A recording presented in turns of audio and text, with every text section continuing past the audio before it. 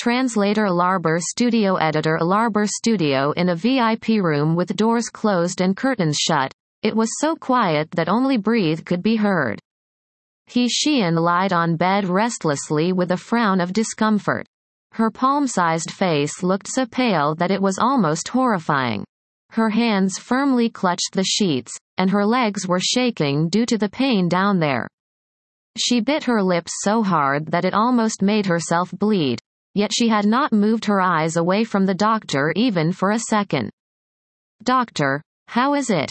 She couldn't help asking even though the examination was not over yet. She really wanted to know the result. She really did. The gynecologist just kept her eyes on the ultrasound imaging on the screen with her brows knitted until they were untied with a smile. "Not bad, Miss He. The uterine membrane is about 10 mm thick, and a dominant follicle of 23 by 20 mm is visible in the left ovary. Your cervix is in good condition with no inflammatory symptoms.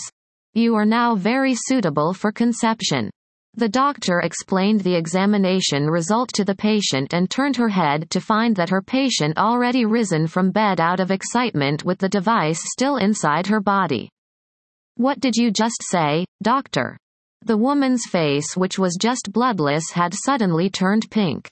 She grasped the doctor's hand like she still couldn't believe it, with her clear eyes filled with hope.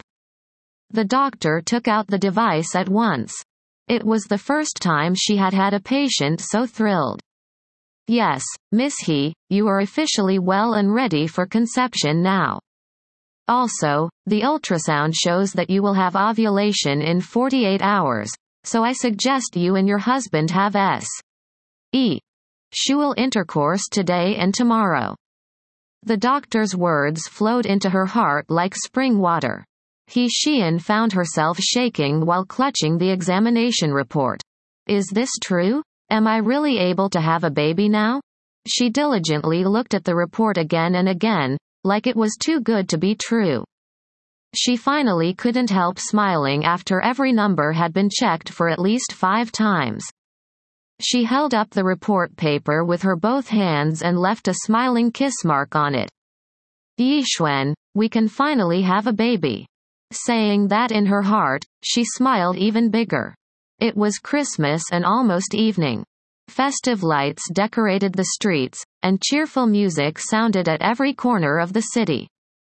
After days of cloudy weather, it started to snow as if it was also in the festive mood. Snowflakes fell down to the